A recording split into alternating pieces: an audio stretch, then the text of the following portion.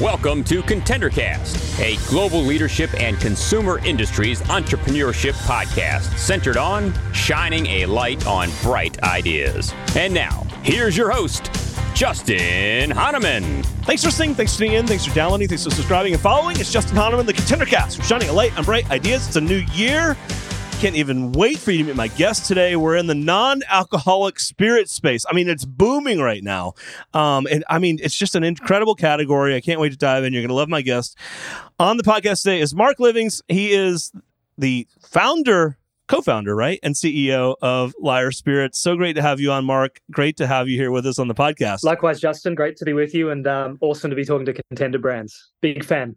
I love it. I'm so glad you're here. As you know, we've been trying to schedule this for a couple weeks, and I'm so glad this worked out for us to finally connect. Mark is in Australia today. I am in Atlanta, so we had to coordinate time zones and a bunch of schedules, and quite frankly, some technology issues on my side. So we got it worked out. Okay, Mark, back over to you. Talk about your background. Before we get to Lyres, let's talk about your background. I know you did some work in the beverage space, so how about share a little bit about that with our audience? Sure thing. So you can probably hear in my voice, I'm Australian. That's why I'm in Australia. Just been here wrapping up some downtime with my family. Haven't seen them a lot the last 3 years for reasons that we all know about. I'm normally based in Amsterdam, so it's really great to get back to Australia when I can. But yeah, 42 years old. I think the vast majority of my adult life I've been in the CPG space. I started with Coca-Cola in a graduate style role. Loved the CPG space. I'm one of those nerds that goes into the supermarket and just hangs out there like it's a museum, looking at packaging. Me too. I love that. Seriously, isn't it? And you notice things, right? Because you've worked in the industry, you start to notice little nuances or bad packaging. 100%. Even. I used to drive my my ex-wife nuts when we'd go shopping together because I'd want to stay and she'd want to go home. So it's one of those. That's so funny. It's like in and out. You're like, I want to look around. Exactly. Yeah, it's one of those weird addictions. Loved the space, and but I didn't love working within a big business at a very junior role. So I moved to the marketing and advertising side of the industry in the agency space. And then when I was 29, I founded what is now Australia's largest independent marketing agency, the Kinetic Agency. And then built a bunch. Wow. Yeah, it's quite the story. It gets better. We then instead of going overseas, which is the normal path that you take as an agency owner, we built down the verticals. So I guess to borrow from the software sector, we built a services stack for everything that you need. So sure, we do branding. Okay, so unpack that for us. For sure. So we do. Yeah. So what does that look like? Branding, marketing, advertising. We do packaging and printing production. We do web to print and personalization. Another business does point of sale, manufacturing and secondary packaging importation. And then another business does logistics and fulfillment and e-commerce fulfillment. And then tying it all together, we have a software business that creates marketing workflow for multinational CPG companies in Australia. So that's now a mid-cap. Wow, that's huge. Yeah.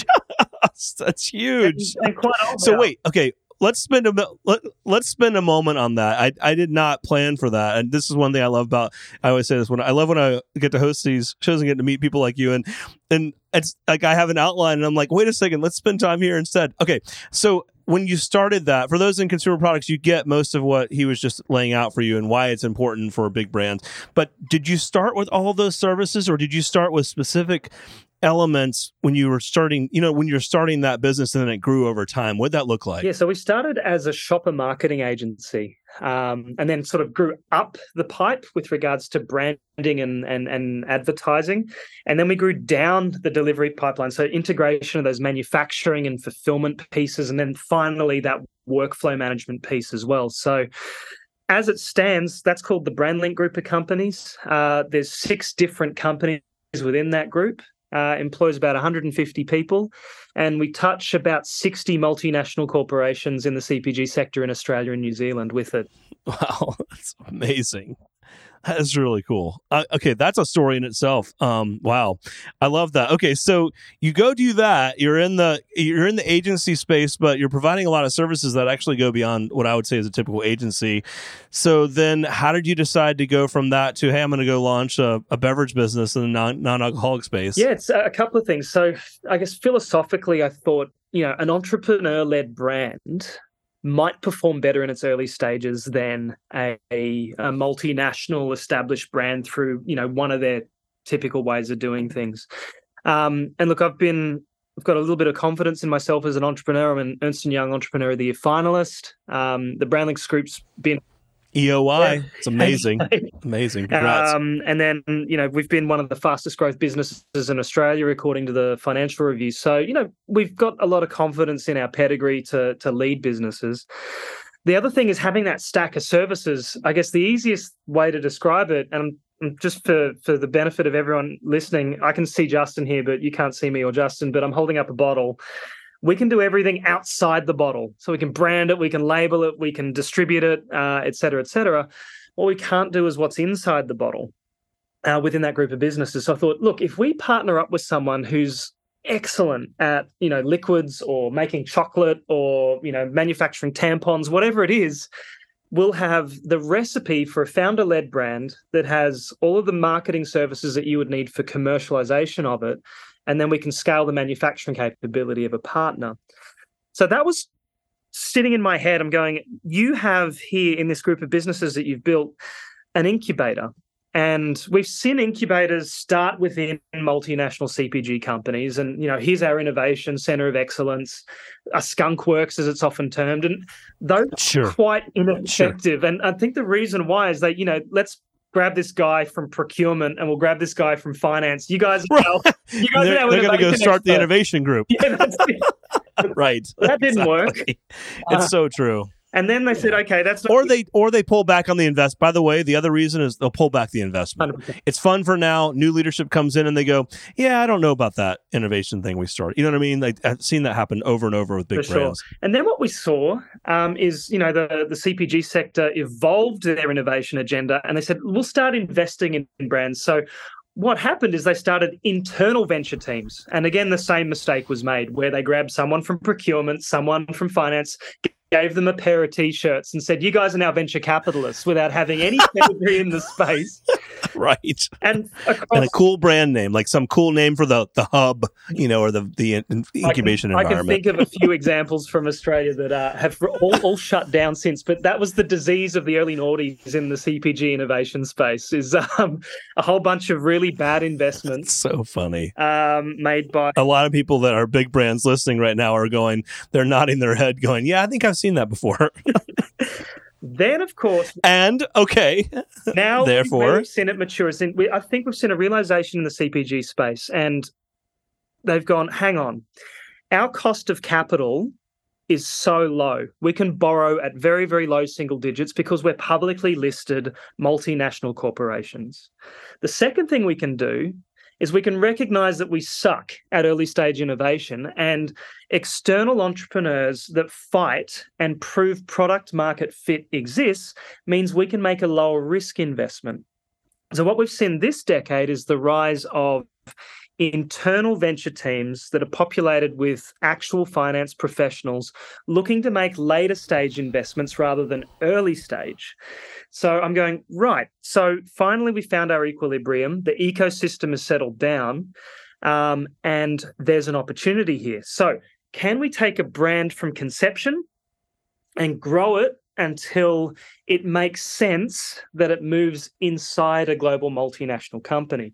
Now, I'm probably being very unfair on global multinational CPG companies, and that is, they do very important things.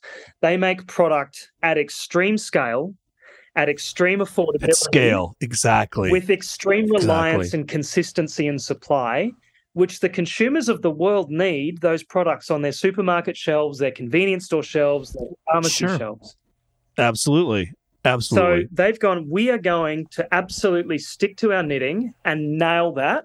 And then this piece will let everyone fight in the sandpit and then we'll grab the best contenders and we'll bring them into the big mix. We'll go buy the best ones and we will do acquisition. Exactly. Yeah, and they're not and those companies have discovered, many of them, that they're not the best at startups. And then look at many of the acquisitions that have taken place. The founders leave, it loses momentum, they pull back investment, they kill the brand. I mean, I could give you many examples of that, and there's many successes as well, but that's the risk, right, of some of the major brands that are bringing an acquisition, or looking at our acquisition. Absolutely. And I think there's now fundamental recognition that the structure of the multinational businesses are not optimal to support entrepreneur-led organizations at those early stages. So that's where I saw the opportunity philosophically. And I was chewing on this for a while, going, hey, I've got a virtual accelerator with this marketing services stack.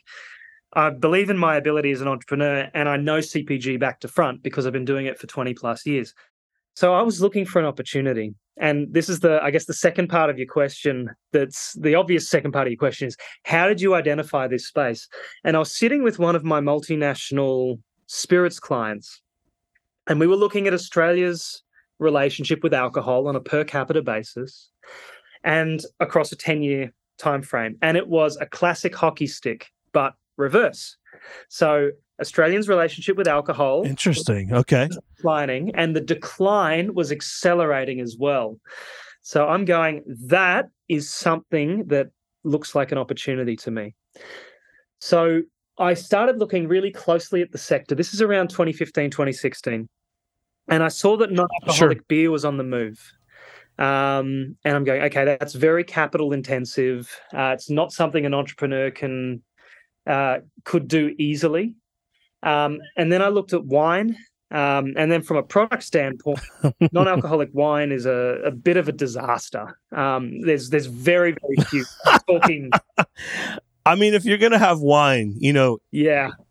I don't know. It's hard to imagine light wine, like light beer. I get, but exactly. So anyway, it's just hard. It just doesn't sound right, I mean, it's sounding right from the consumer perspective, right? Yeah, exactly. But also vegan bacon doesn't sound right until it happens. But the problem with wine, the problem with wine is that there's such a massive gap between the consumer's expectation and the product offering at the moment. Now, I think someone's going to crack that. I think we've seen a few businesses get closer to that bullseye than any other, and they're doing exceptionally well. But that's still part of our industry that needs the most work. So for me, I started gravitating towards spirits, going, hey, there's nothing in this space. It's about, just under a third of the total global alcohol industry. It's worth around $350 billion US a year. So I start thinking, wow, what if we have similar levels of penetration into the traditional spirits category that something like plant-based milks have taken into the dairy category? So over the course of the last 10 to 15 years, it's gone from the lactose intolerant at, a fraction of 1% to now it's a lifestyle product in the mid-10s. Absolutely. And still growing. So I'm sitting there thinking, can we create the plant milk equivalent in the spirits category? And I got to thinking, I started looking at what it would take to innovate. Now, part of being in the CPG category for 20 years or so is I had great networks in the product development and innovation businesses of the world, and I had an outstanding relationship with a company called Döhler.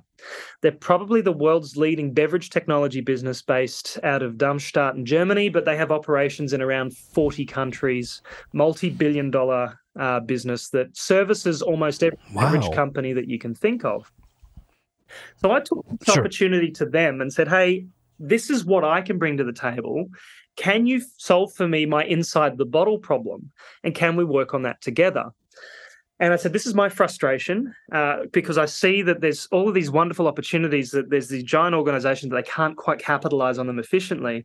And they're going, hey, our problem here is we create these amazing breakthroughs.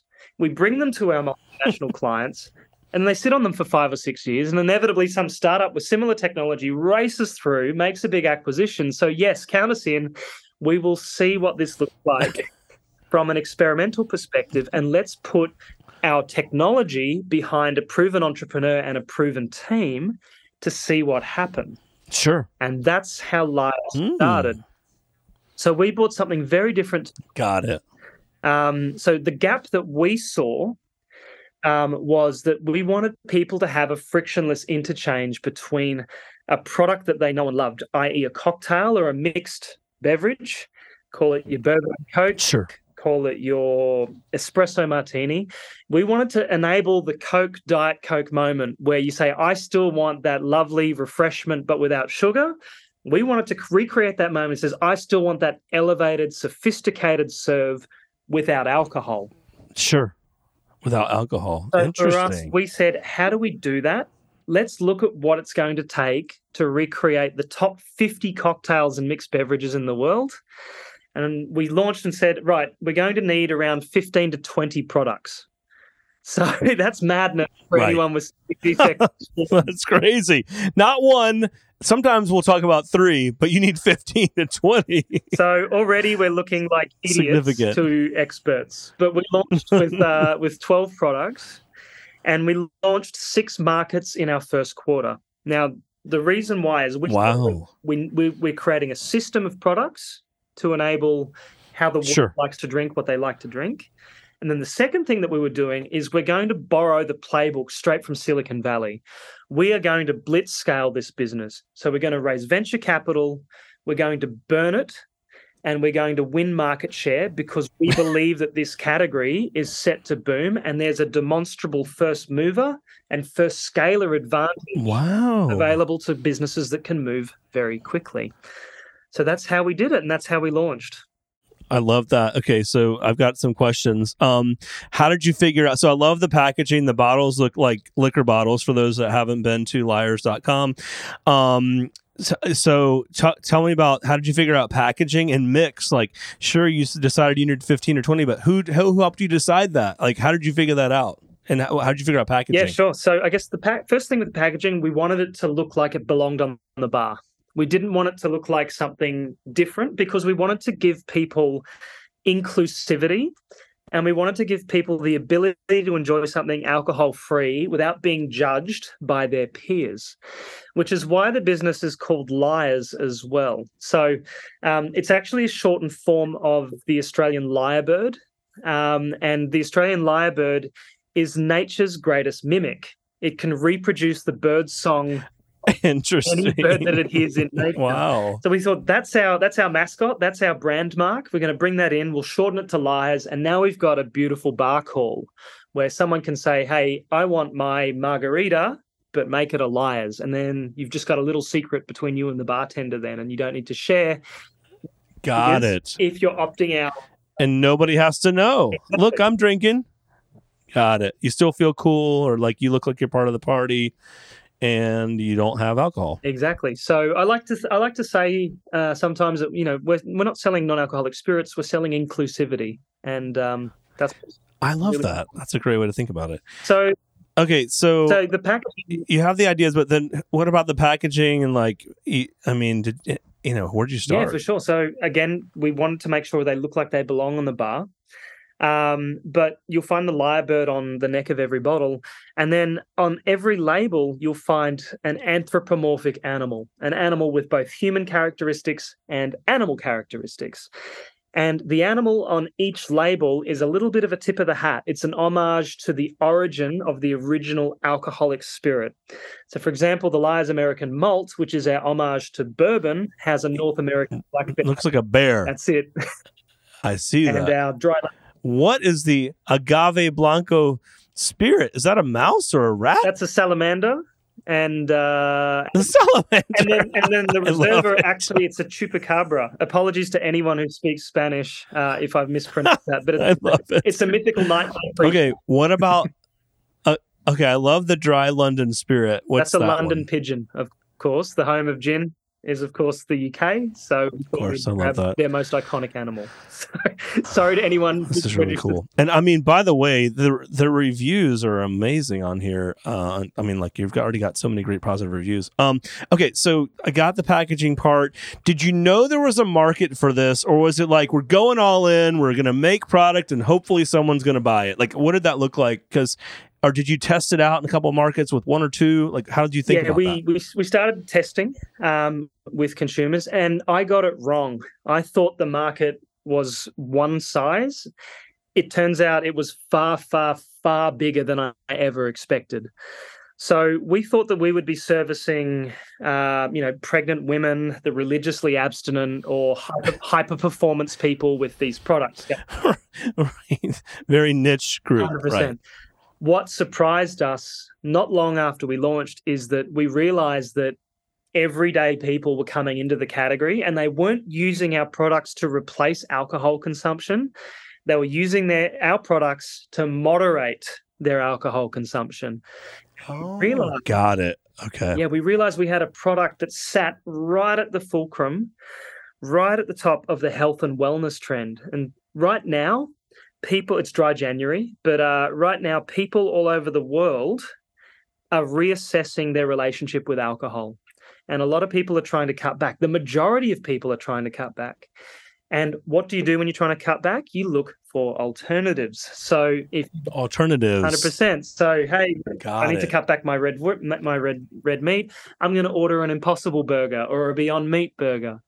So I need to cut back my dairy. I'm going to order an Oatly in my latte rather than my full cream milk. Got it. We've got the same trend pushing sense. our entire category forward as well. And for me, that has completely changed the scale of the potential of this business from what I thought would be a product into something that has the potential to be truly mainstream. I mean, unbelievable. Great timing, too. Coming out of COVID, where I think there was a lot of alcohol consumption and, so how about distribution? Because it's non-alcoholic, do you still have to follow liquor, beer, and wine distribution rules? And I'm asking this because I know our audience will be thinking about this. We've had many entrepreneurs on that are in the alcoholic beverage and non-alc space, but what does it look like for you guys? Yeah, for us, it's the simple answer is no, we don't need to follow those routes to market. The answer is, however, we do use those routes to market because we need their skills. We need their sales forces to... And those outlets, right? You want to be in the liquor store, right? I mean, I would think. Yeah, it's an adult beverage. Whilst it doesn't need a liquor license to sell it, we're absolutely targeting the legal drinking age plus part of the population. And we want to be available alongside the alcohol that they may be also purchasing or used to purchase in those outlets. So we need the skills of those liquor distributors at this stage of our journey to, one, help people understand why this category is important, two, help with menu development and the hospitality structuring that liquor distributors will work with their retail or their on-trade partners with, and then thirdly, help with optimized deliveries. We don't want to be delivering a single bottle of our product to direct to store. We want it consolidated with the order of broader beverage. So we've decided to use distributors around the world for those reasons. But the answer is we don't need to, but we want to, and it's giving us a great advantage by using those distributors at this stage of our product life cycle. Makes sense. Okay, so you decide you're going to do 15 or around that number. What's been your top seller or ones that haven't sold so well? I'm sure they don't sell equally. What's been trending high or hot, and what's been trending kind of medium to low? Yeah, one of the things that we worked out, I think because of our broad range and because of our global footprint, I still think we're really the only truly global brand in the category, is that we realize that the world likes to drink what the world likes to drink. So true. You look at your best sellers from the traditional alcohol category in any market, and it's going to mirror what our best sellers are in the non-alcoholic category in the same market. Interesting. And the reason for that is the majority of the volume is coming from people moderating alcohol rather than replacing alcohol. So it won't surprise you to learn that in the United States, it's our agave spirits, it's our American malt, which is our homage to bourbon. And of course, in places like the United Kingdom, it's our dry London spirit, which is our homage to gin, which is our best seller. Got it. That's amazing. Now, what about markets? Did you decide to start in one market and then you've grown from there? Because you've mentioned a couple places where you can buy your product. How did you think about that early days versus now? Yeah, and I think we've done something quite unique. I'm not sure we're the only brand to do it. I think we might be, but somebody can correct me if I'm wrong. We were thinking global from day one as a startup. So within our first quarter... Wow, that is unusual. Wow. Absolutely, yeah. But we were so high conviction that the category was going to move and move quickly. And we saw such a compelling advantage as a first mover or first scaler that we decided to lean in on that. So our first quarter, we'd launched Australia, New Zealand, the United States, the United Kingdom, Singapore, and Hong Kong. The business is now 3.5 years old, and Lyre's is now available in 104 markets. I was chatting to the guy. Amazing. Yeah, I was chatting to the guys at Heineken late last year, and it took them 7 years to scale to 100 markets with Heineken Zero, and it took a startup Amazing. less than half the time. Okay, so why? And I work with Heineken in my day job. It's interesting. Yeah. Why have you been able to accelerate to that? And do you manufacture in one place and then distribute from there? What does that look like? For sure. So I guess why so many markets? Again, it looks like madness. The reason is there are certain accounts that are global in nature that you need a global footprint in order to service. So think about the major hospitality and accommodation groups. Think about travel retail. Think about leisure operators, cruise lines, airlines. Sure. And you think about QSR chains and the like. You have an ability as a global brand to go and do global deals. And if you're the only global brand, then you sort of become the default, at least until the rest of the market catches up. So that's the reason we raced across the planet so quickly. And admittedly, it's a high risk, high reward strategy, but it seems to have worked for Lyre's so far. The other part of your question there was, sorry, what was the other part of your manufacturing. question? So you got Yeah. global presence, but do you manufacture only in one place and then ship everything from there? What does that look like? Look, I think the easiest way to describe our manufacturing model is something that I know you're familiar with. It's the Coca-Cola style manufacturing model. Absolutely. Where we produce an IP-rich serum in a central location, and then we move it in small quantity to co-packing operators within markets. That gives us a very, very short, very, very green, and very, very affordable supply chain. And we make our product that way. So I guess those sorts of efficiencies and that sort of ability to scale rapidly has been baked into the business since the beginning. And we now have 9 points of manufacture globally. We'll have around 12 by the end of this calendar year. Wow. So almost the baller model. For those that didn't pick up, Mark and I both spent time at Coca-Cola, and we were talking about our time there before we hit record. The model there for distribution is through ballers, right? They manufacture product and they distribute product in different territories. And it's not often you see a distribution model like that where you've been able to pick up other manufacturing and then distribute to that local area, right? That's right. And look, we've got a distinct advantage versus brands that have, a distinct geography as part of their brand architecture. So this is from this appellation, or it's this 100-year-old Italian grandmother recipe that we made, right. Only ever made in this village. In 2023, where we've got, an energy crisis, logistics costs have been through the roof for the last 3 years. Totally. Brands like that are at a distinct disadvantage versus brands like Lyre's. Both brands have important and product market fit, but it's a little bit easier for Lyre's to scale like it has with the business operations that we've set up. Wow, amazing. God, I've got so many questions for you. A couple more here. So how have you thought about building the business from a people perspective? Yeah, I guess the really simple way of doing that is we want the Navy SEALs of beverage. So we want a small. I love it. Okay, so describe that. Yeah. So look, they can achieve enormous outcomes with a very small amount of manpower. They are surgical with regards to delivering the result. They can operate in environments of high ambiguity. And they can operate at extremely high levels on an individual basis, or as a small team, they can achieve outsized outcomes for the business as well. So the Lyre's business sits right now at around 130 people globally.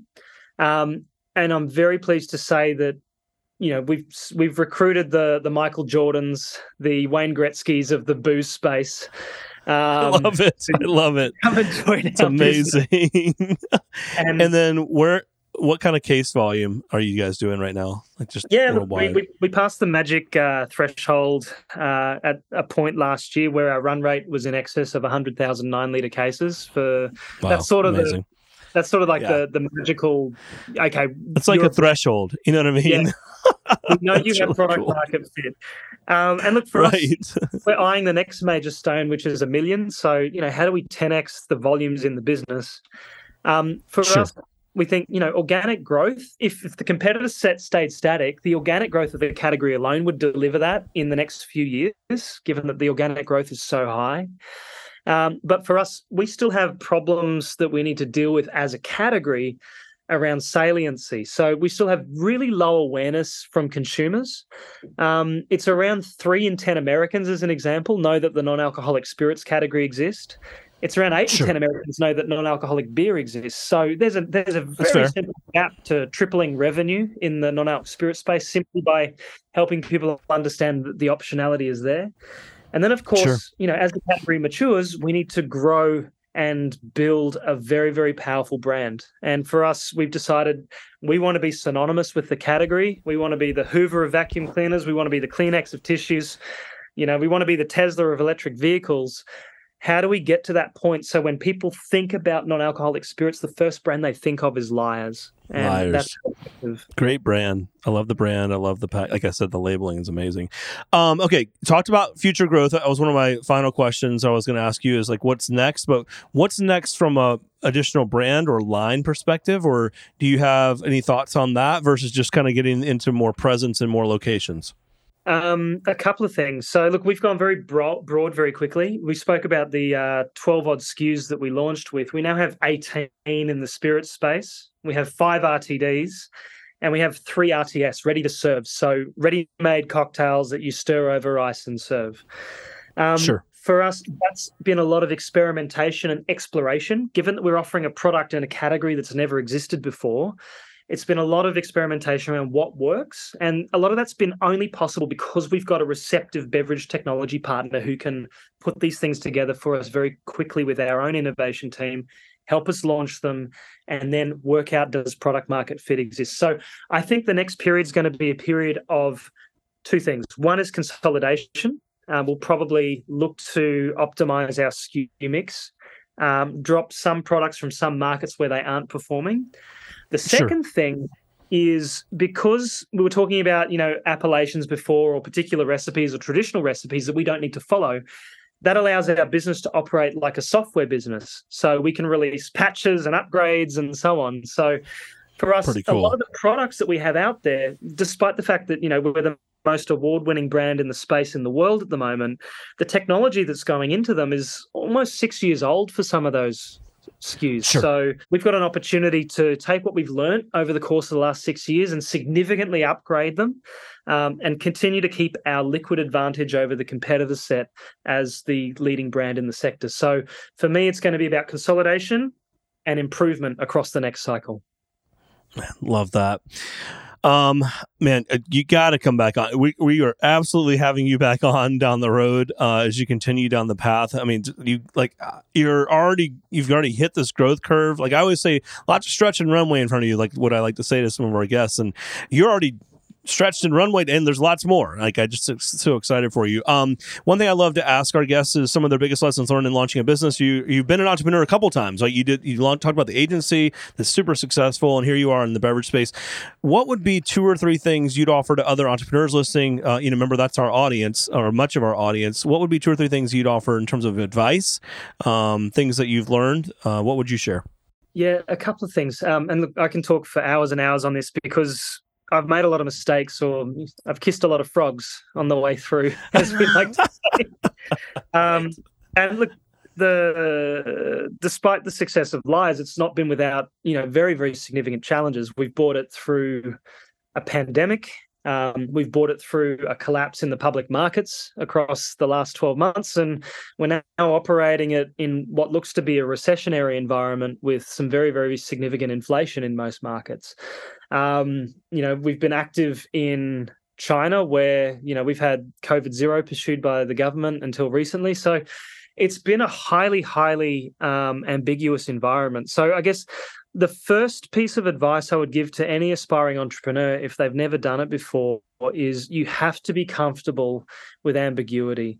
And there's a temperament that you need as an entrepreneur, and you need conviction and self-belief in spades in order to bring a business through what you will inevitably face, which is times of conflict and times of headwind that come at you from competitors, the market, manufacturing, you name it. It's been a really wild 3 years.